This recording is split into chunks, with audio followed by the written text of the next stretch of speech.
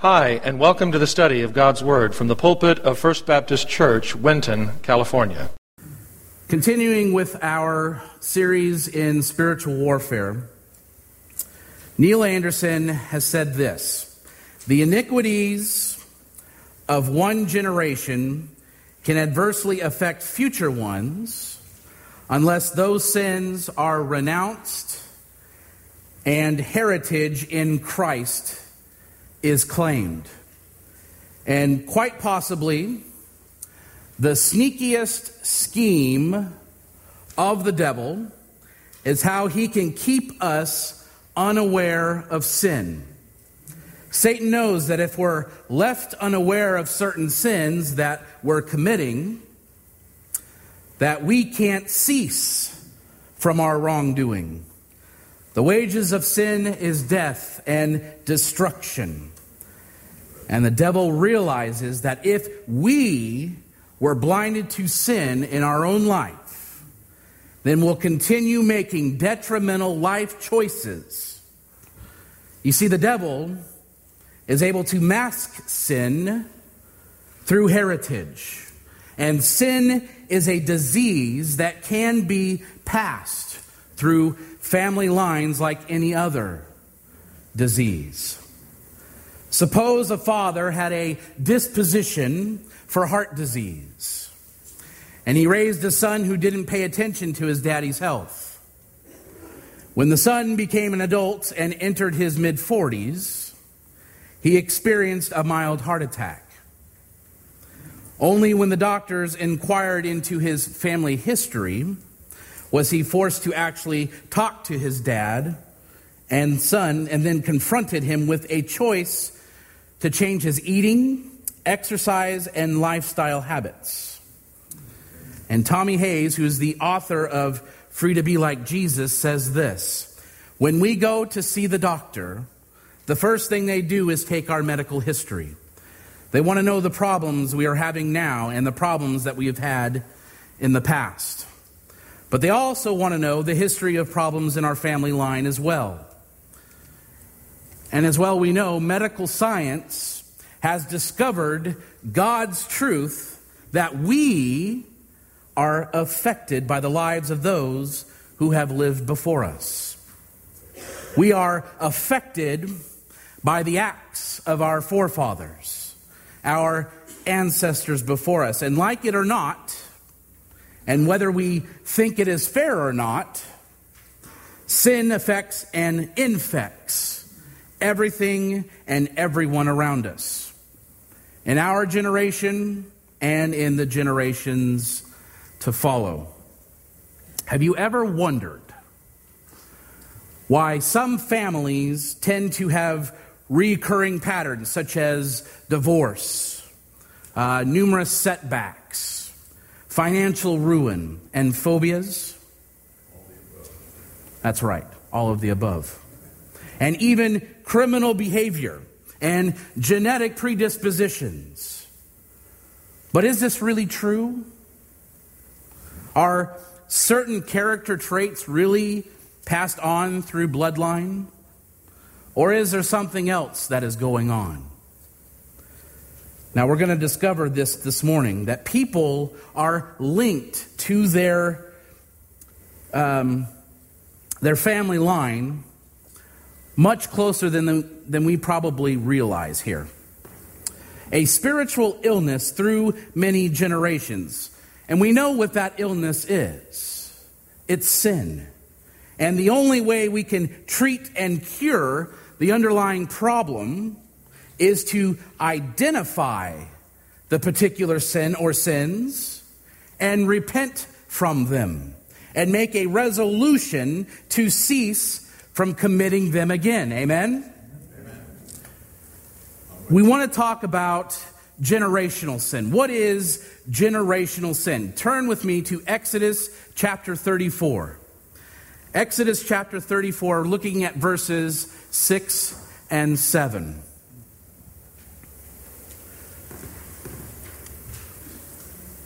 Exodus 34, verses 6 and 7. And what we read here is that inherited sin is called generational sin. John Ortberg says the kind of sin occurs when unresolved problems and sins of one generation tend to pop up again and plague the next generation. And the next one, and then the one after that as well. The Lord said that this would happen to his people if they continued in their transgressions and failed to seek forgiveness for their sin. And we read this in Exodus 34. And the Lord passed before him and proclaimed, the Lord God is merciful and gracious, long-suffering and abounding in goodness and truth, keeping mercy for thousands, forgiving iniquity and transgression and sin, by no means clearing the guilty, visiting the iniquity of the fathers upon the children and the children's children to the third and the fourth generation. The words of this passage are not an isolated occurrence in the Bible, for they can be found in other places. And these words are repeated elsewhere. I think it's safe to say that they must be significant. Would you agree? And probably worth taking a closer look at. So turn to Exodus chapter 20, verses 5 and 6. We're going to have a good old Bible drill today. Exodus chapter 20, verses 5 and 6.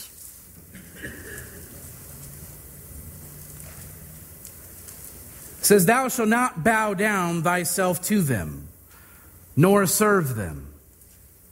For I, the Lord thy God, am a jealous God, visiting the iniquity of the fathers upon the children unto the third and fourth generation of them that hate me, and showing mercy unto thousands of them that love me and keep my commandments. And then in Numbers chapter 14, it talks about the Lord being long-suffering. What is that?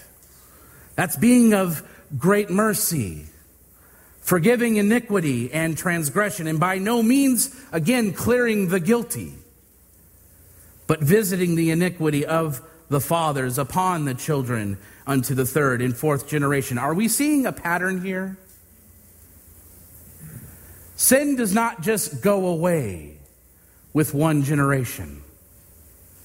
It is passed on. The Lord said it is passed on. So how do we remove those transgressions in that family line?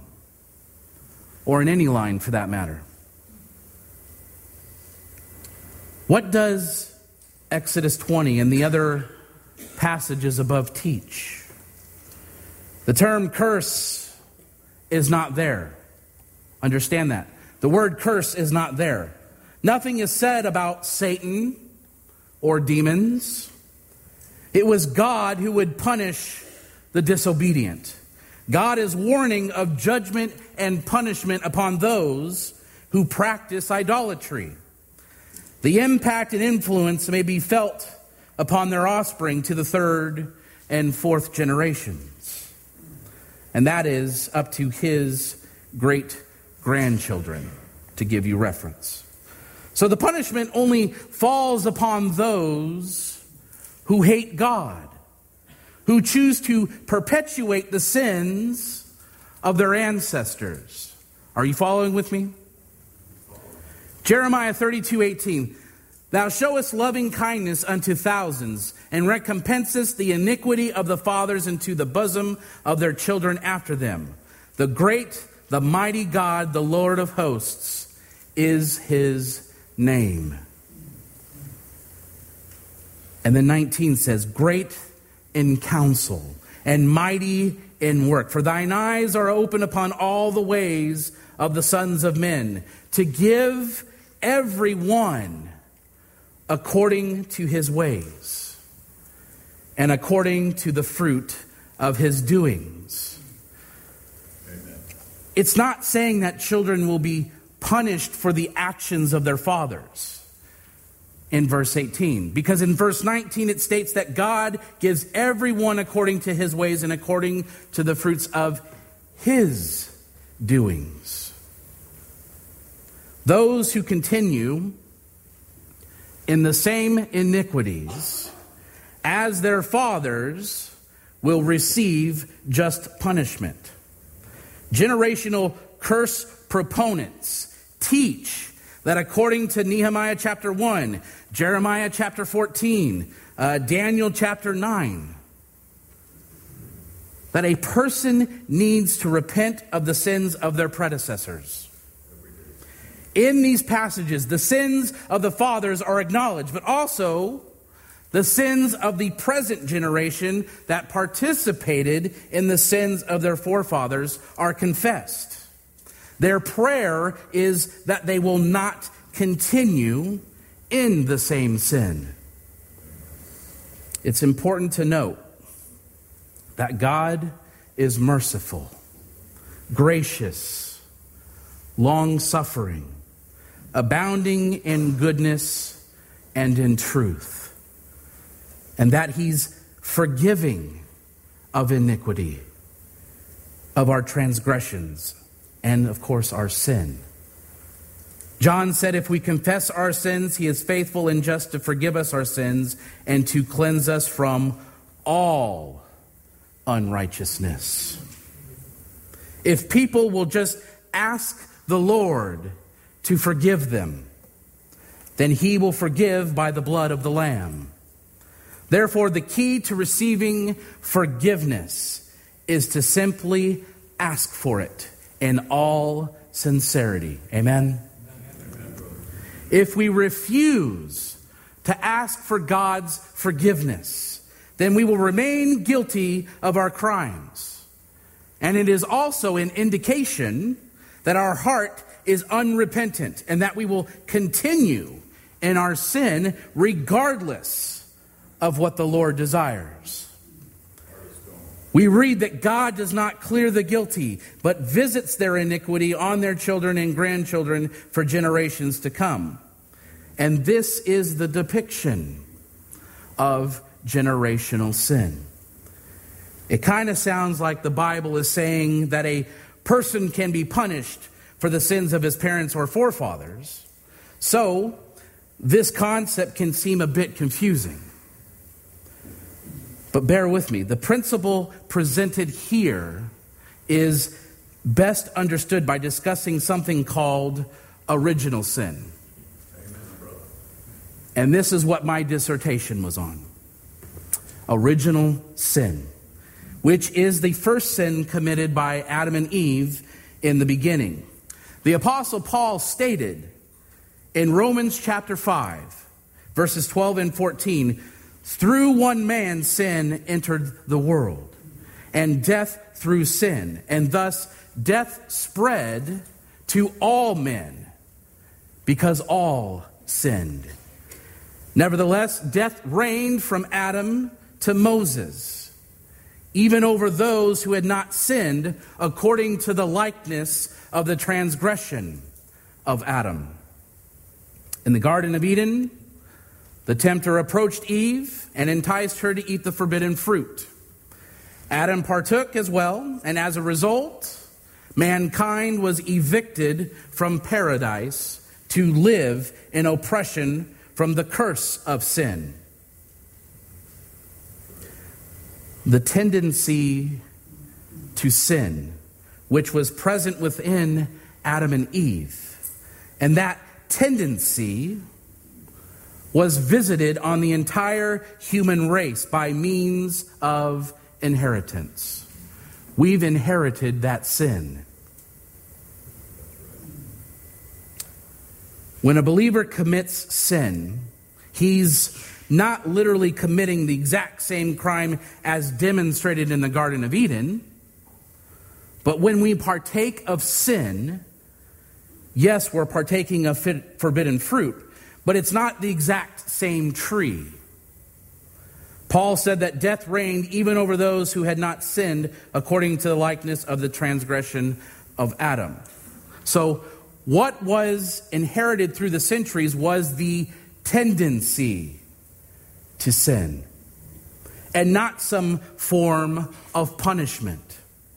When an individual commits sin, that person is acting from his own free will, and thus experiences the natural consequences of his own behavior.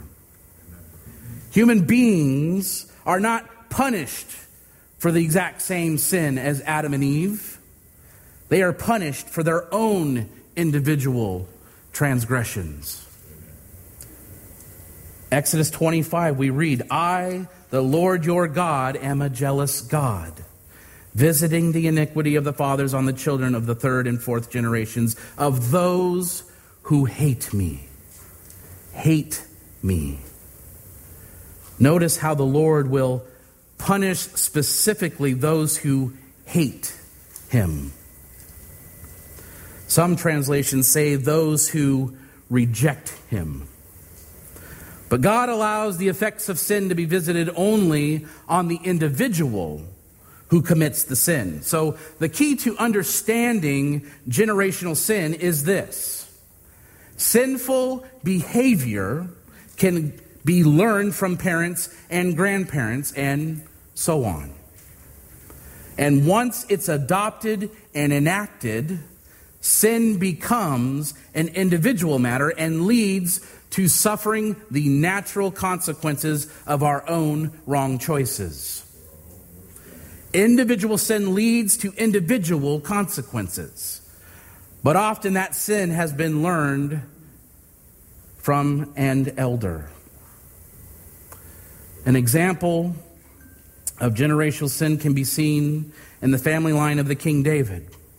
In 2 Samuel 12, 9 and 10, the Lord spoke to David through the prophet Nathan and said, Why have you despised the commandment of the Lord to do evil in his sight?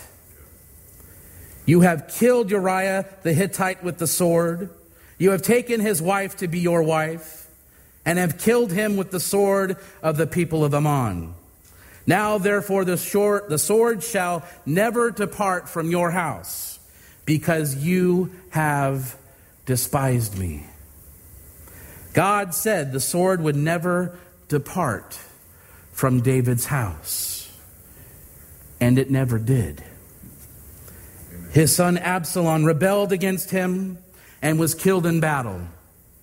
And his son Solomon committed the sin of spiritual harlotry by worshiping the gods of his foreign wives.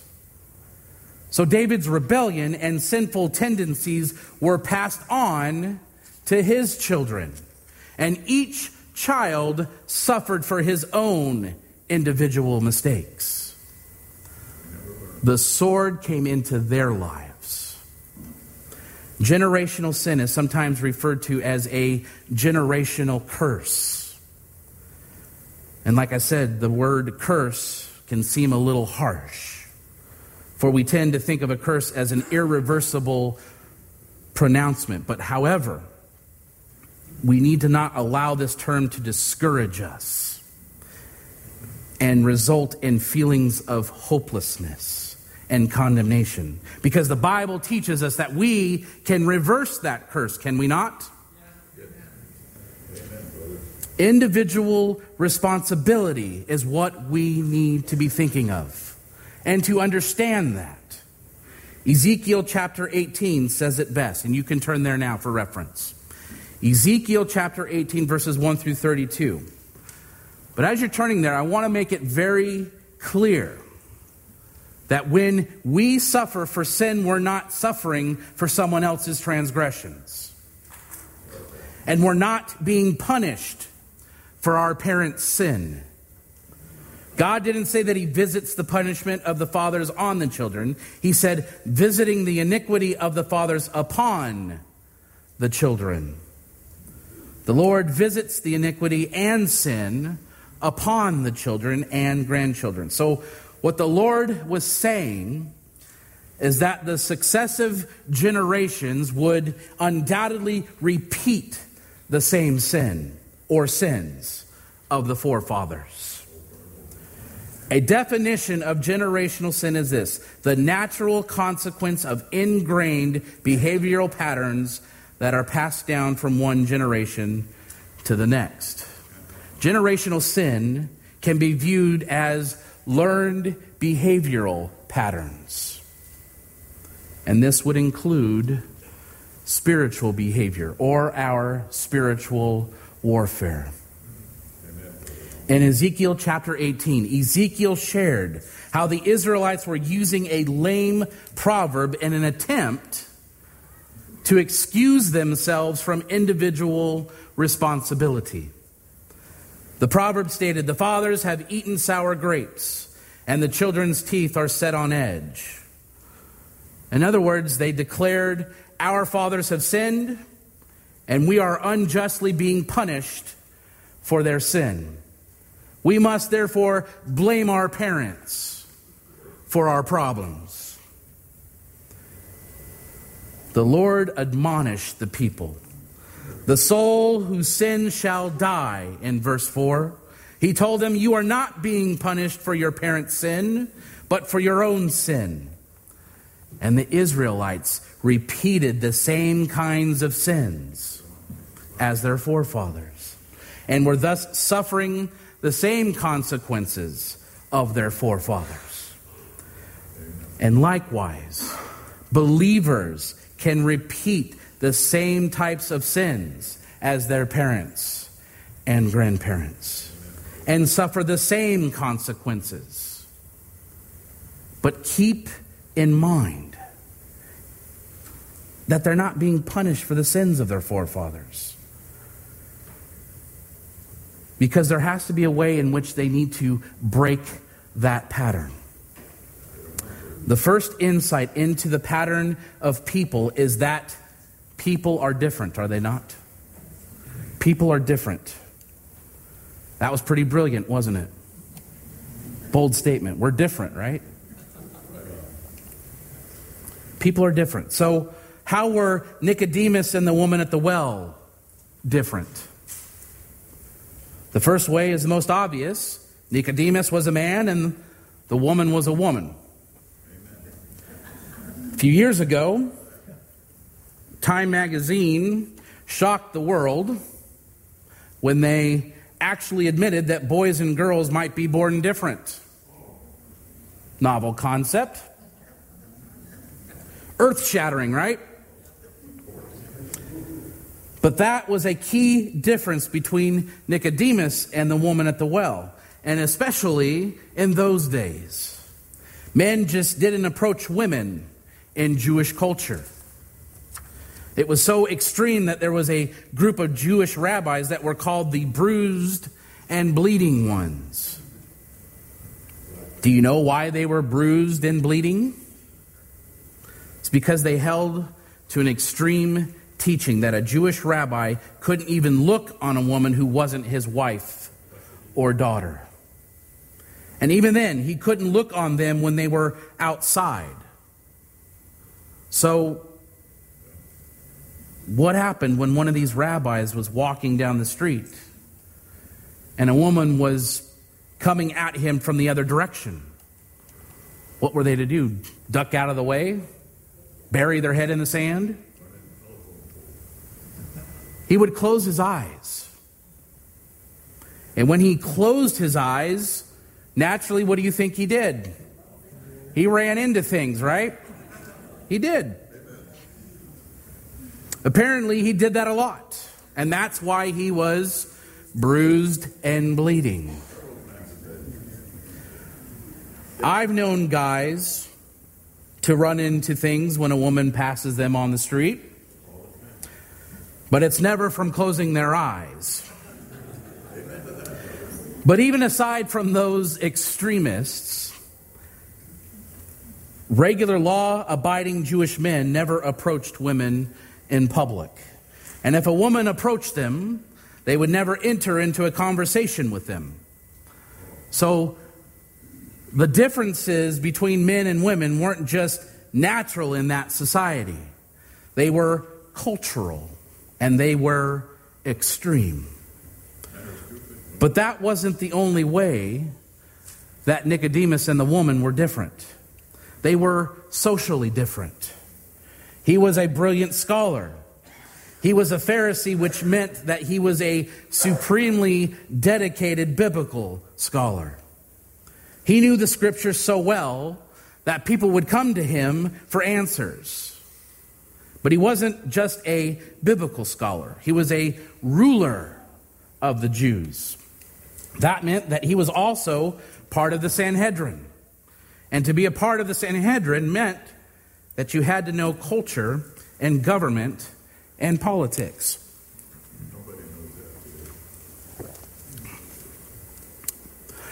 Excuse me. Here we go again. I get this every once in a while. Devil's trying to attack. Bring it on. Just by being a Pharisee and a member of the Sanhedrin, we know that Nicodemus had to be a brilliant scholar. He was the upper crust of the society. He could rub elbows with scholars and artists and heads of state. He knew which fork to use when it was time to eat. He was an elitist. But not the woman. The woman was as common as he could be. She did the work of herself. It wasn't that she just wasn't part of the elite class. She didn't even have a class at all. Notice the time that she came to the well. Verse 6 says that she came about the 6th hour. That was either around noon or around 6, depending on whether John was using the Jewish or Roman time. But if it was noon, nobody came to draw water in the heat of the day. So she would probably have been there by herself. But if it was 6 p.m., nobody came to draw water that late in the evening. So she would have been by herself. So typically, the ordinary common ladies and the servants of the town would come to draw water from the city well in the morning. They would come as a group. It was kind of a social event. I think that's where we get talking at the water cooler. It was a place for them to gather and talk about what was going on in their life. Or talk about social outcasts, the kinds of social outcasts that would go to the well by themselves about the 6th hour. Nicodemus was a scholar, she was a social outcast. And not that she didn't deserve it, because there was another reason Nicodemus and the woman were different. Generational sin will continue to plague our life and even trickle down as far as our great-grandchildren and beyond if we fail to stop it right now and reverse that curse. When we are growing up, we often look at the previous generation and see patterns of unhealthy behavior and sin and say to ourselves, I'm never going to be like that. But what happens? We get caught in that same trap until somewhere along the line, somebody in some generation makes a courageous decision to change. When we hear about the reality of generational sin, we might feel helpless. But I assure you that we're not helpless. We're only incapable of affecting change if we remain ignorant of what's taking place in our life. However, we've now been made aware of this need for self-reflection, have we not? We need to consider our life and our family history and think about the mistakes and sins that continually are being repeated. And once we identify them, we have an opportunity to confess those sins and break the curse over our own life and the life of our family. Breaking a generational sin or curse comes through confession and repentance. We have to confess our own wrongs. Perhaps we're repeating the same sin of our forefathers. However, we are individually responsible for our own behavior. We must confess our own wrongs, and then we must repent of them. Because repentance, we know, is the complete turning away from sin. And a good example of confession and repentance of generational sin can be observed in Nehemiah chapter 1, verses 5 through 7. You can just make note of it, but listen closely as I read what Nehemiah declared.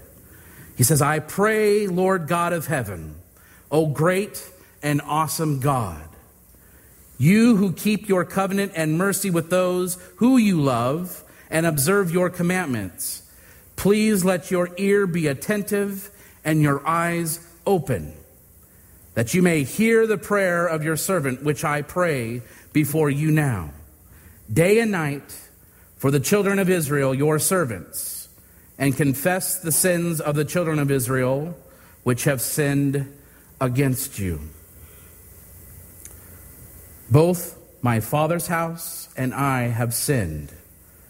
We have acted very corruptly against you, and have not kept the commandments, the statutes, nor the ordinances which you have commanded your servant Moses.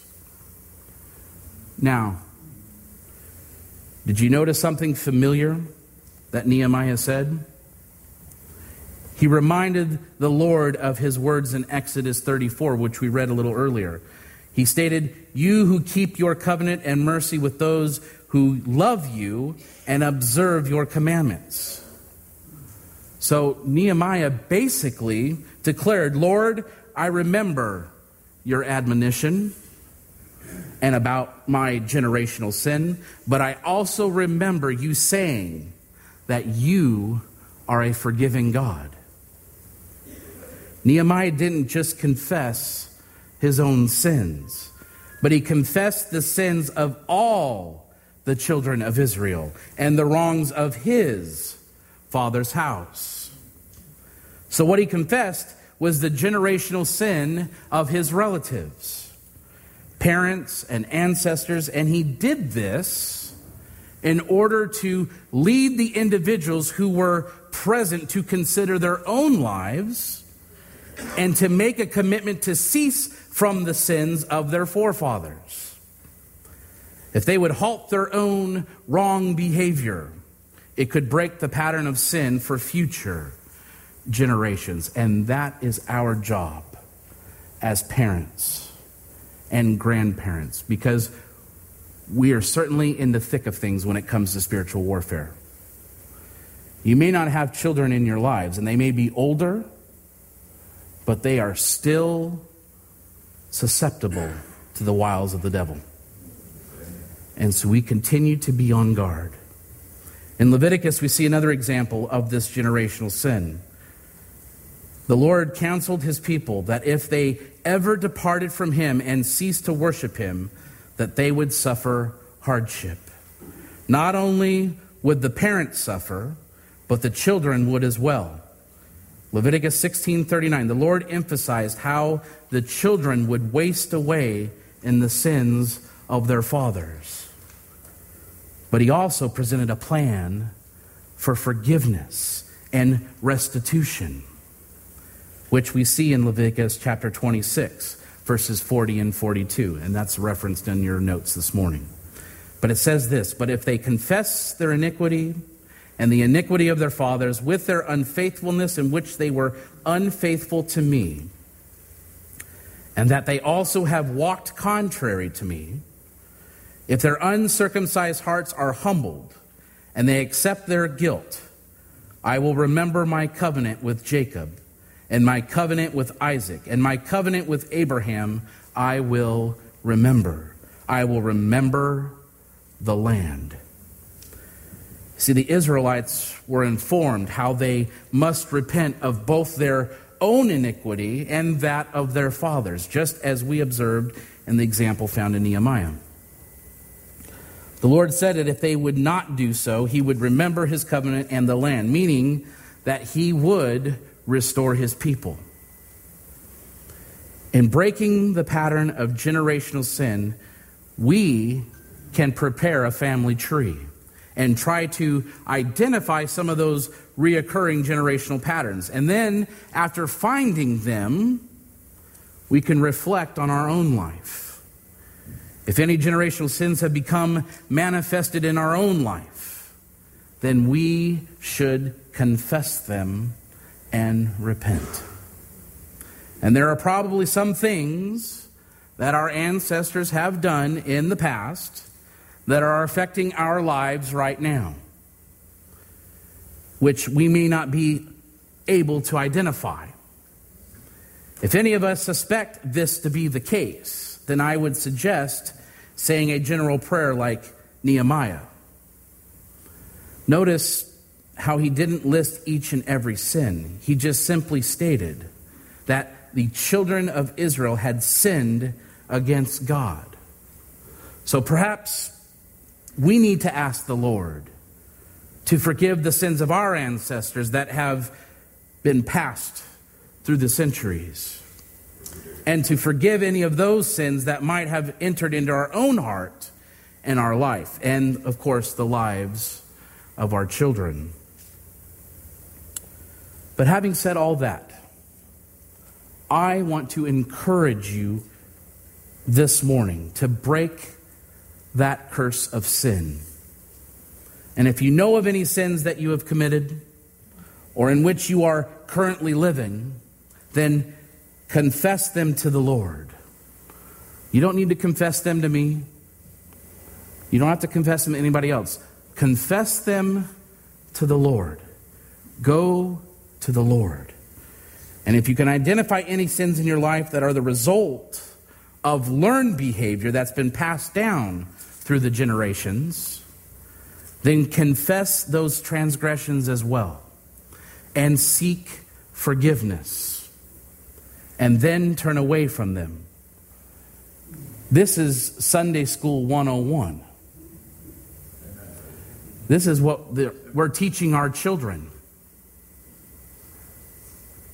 But then the children see us in the home and we're not walking the walk. We're just talking the talk. If you do not know Jesus Christ, please keep in mind what you've heard this morning about how you're living with the curse of sin that was passed down through the ages and from our forefather, Adam. Romans 6:23 tells us the wage of sin is death, and the end result of sin is spiritual death.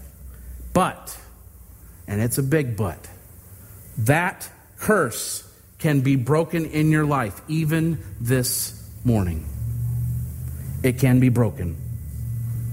And it's found in the forgiveness through our Lord Jesus Christ. Amen. Dave, come and lead us this morning.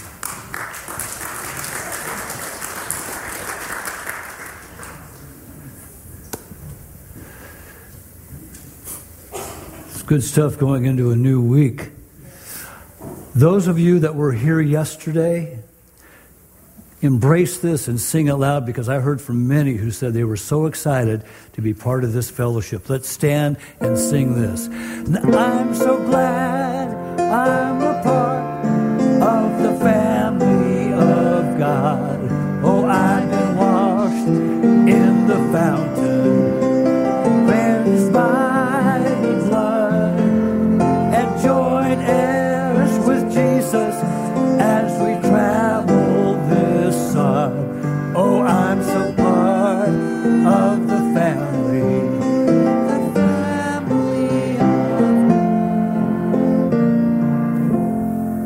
Thank you, Lord, for our time here this morning. Bless us as we leave and go out into this world where we can be a light for you, that we can show others the love that you have for them. And it's never too late, Lord. You always allow us to come back to you. So whatever sin or iniquity that's in our lives, we ask you to purge it from us now as we confess those to you even this morning. And Lord, for those who do not know the loving nature that you have for us, Lord, I pray that they do not leave this building without coming to know you and to love you, to honor you, and Lord, that one day we will meet you face to face and we'll hear those beautiful words. Good, well done, good and faithful servant. Again, thank you for our time here today. And all of God's people said, amen. Have a great day in the Lord today. The Bible says, if you confess with your mouth the Lord Jesus and believe in your heart that God has raised him from the dead, you will be saved. If you've never trusted in Jesus Christ as your personal Lord and Savior, we invite you to call on him now and through a simple prayer of faith, give your life to him. If you're not attending a church that honors the Bible as the Word of God, we encourage you to locate and begin attending such a church in the area where you live. The message you have just heard was preached from the pulpit of First Baptist Church, Winton, California. For more information on the ministry of First Baptist Church, Winton, please visit our website at wintonchurch.org.